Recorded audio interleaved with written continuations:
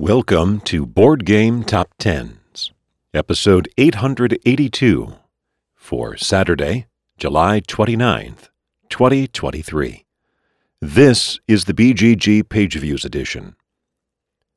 After climbing 4 spots last week, climbing 2 more to number 20, Wingspan by Elizabeth Hargrave, published by Stonemaier Games, with 12,866 views. That is a decline of 1,879, or 13%, and yet it climbs 2 spots because the number 20 position is more than 2,700 fewer than last week.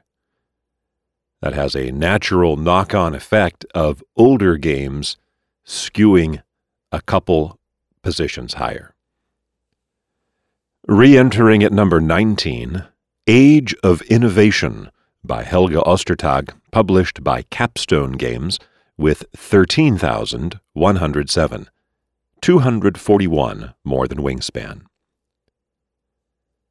Climbing 2 spots for the second week in a row, from 22 to 20 to 18, Arkham Horror, the card game, by Nate French and MJ Newman, published by Fantasy Flight Games, with 14,305. That's about 1,200 more than Age of Innovation, but a decline of more than 8%. Back up 1 to 17, Planet Unknown by Adam Rayberg and Ryan Lambert, published by Adam's Apple Games, with 15,524. It's about 1,200 more than Arkham Horror, and a decline of just 2%. After 2 weeks at number 19, up 3 to 16, Terraforming Mars by Jacob Frixelius, published by Stronghold Games, with 15,774, 250 more than Planet Unknown, and a gain of just 81 views, or a 0.5%. After debuting at number 2 last week, tumbling all the way down to 15, Mordred by Alexio Schneeberger and Andrea Chiarvesio, published by Kaman, with 16,425, 650 more than Terraforming Mars, and a decline of 55%. After the last 2 weeks at number 16, up 2 to 14, Brass, Birmingham, by Matt Tolman, Martin Wallace, and Gavin Brown, published by Roxley Games, with 17,481, more than 1,000 over Mordred, and a gain of 5%. After repeating at number 15 the last 2 weeks, also up 2 to 13, Frosthaven by Isaac Childress, published by Cephalofair Games, with 20,193, 2,700 more than Brass, and a gain of 1.5%. So here again, we see Frosthaven at the bottom edge of the top part of the list, that healthy gap of more than 2,700 between number 13, Frosthaven, and the rest of the list. Another game climbing 2 positions from 14 to 12, Challengers by Johannes Krenner and Marcus Slavichtek, published by One More Time Games and Z-Man Games, with 21,184, nearly 1,000 more than Frosthaven, and a gain of 4%. And yet another game, climbing by 2 spots from 13 to 11, a very familiar spot for Dune, Imperium, by Paul Denon, published by Direwolf, with 22,841, 1,600 more than Challengers, and a gain of 2.3%. The games within the 11 to 20 range, and there are no others, within the top 20 that climbed 2 positions, Wingspan, Arkham Horror, Brass, Frosthaven, Challengers, Dune, 4 in a row there between 11 and 14. And Planet Unknown gained 1, Terraforming Mars gained 3, so if they hadn't switched positions, those also would have been up 2. We only have 3 new entries in the top 10 this week. Falling out are from 2 to 15, Mordred, from 8 to 26, Arceus, and from 10 out of the top 100, Kalimala. Down 1 to 10, Spirit Island by R. Eric Royce, published by Greater Than Games with 22,946, just 105 more than Dune, and a decline of 6%. It's also 785 fewer than last week's number 10. So that's a difference of 2,000 between, I don't know how to phrase this. The decline for the number 10 game is 2,000 views less than the decline for the number 20 game. There. So that just means that the top part of the list is not as impacted, and that's why we don't see the older games necessarily scooting up here in the top, although there aren't too many old games left in the top 10. Spirit Island is the longest running at 114 weeks. That's a pretty old game. Down 2 spots to number 9, Mr. President, by Gene Billingsley, published by GMT Games with 23,186, 240 more than Spirit Island, a decline of 7.7%.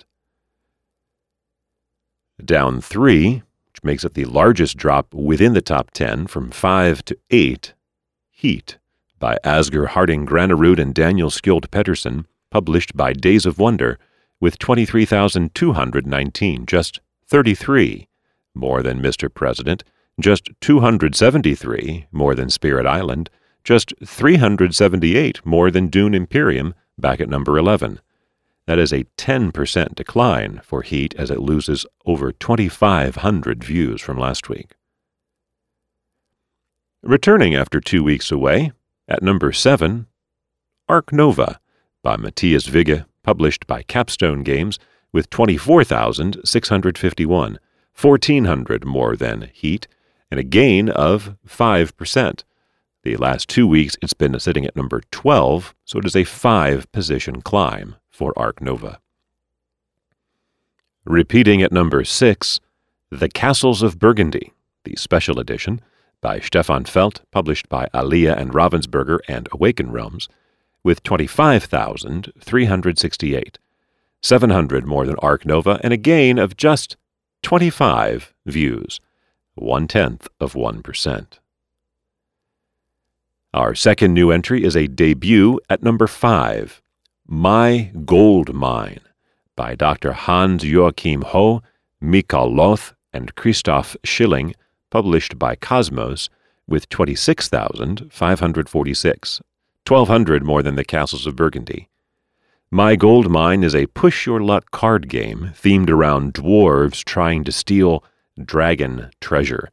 It's marked as ages 7 and up, although the community says 5 and up, and the reason it has made this appearance is due to being featured on Shut Up and Sit Down.